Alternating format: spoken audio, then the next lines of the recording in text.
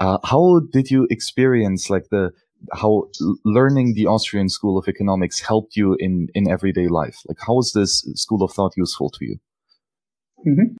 Yeah. So first of all, understanding why Bitcoin only matters. So before I was focusing on Bitcoin, I was a lot into shitcoins too. I'll have to admit that.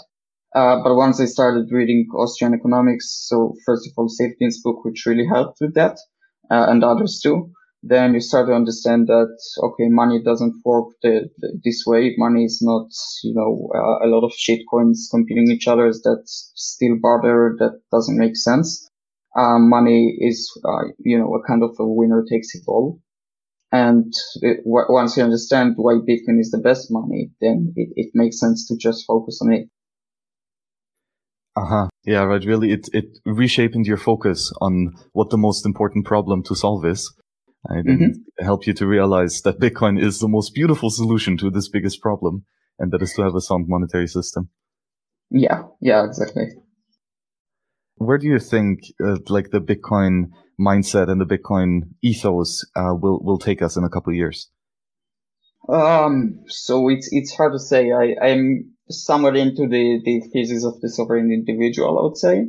So probably we'll see a lot of small sovereignties trying to start to compete for Bitcoiners or wealthy individuals. But I think in 5 years that would be Bitcoiners usually. So yeah, I think in terms of that, right now you see that governments, nation states, especially the bigger ones, are just completely screwing up their citizens, I would say, and trying to trap them in.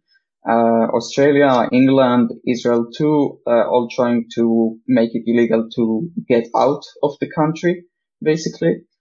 And yeah, so I think, and everybody's making this all authoritarian shit show. So yeah, I just think that it would be very, very profitable for small sovereignties to offer this escape for some individuals who are seeking that.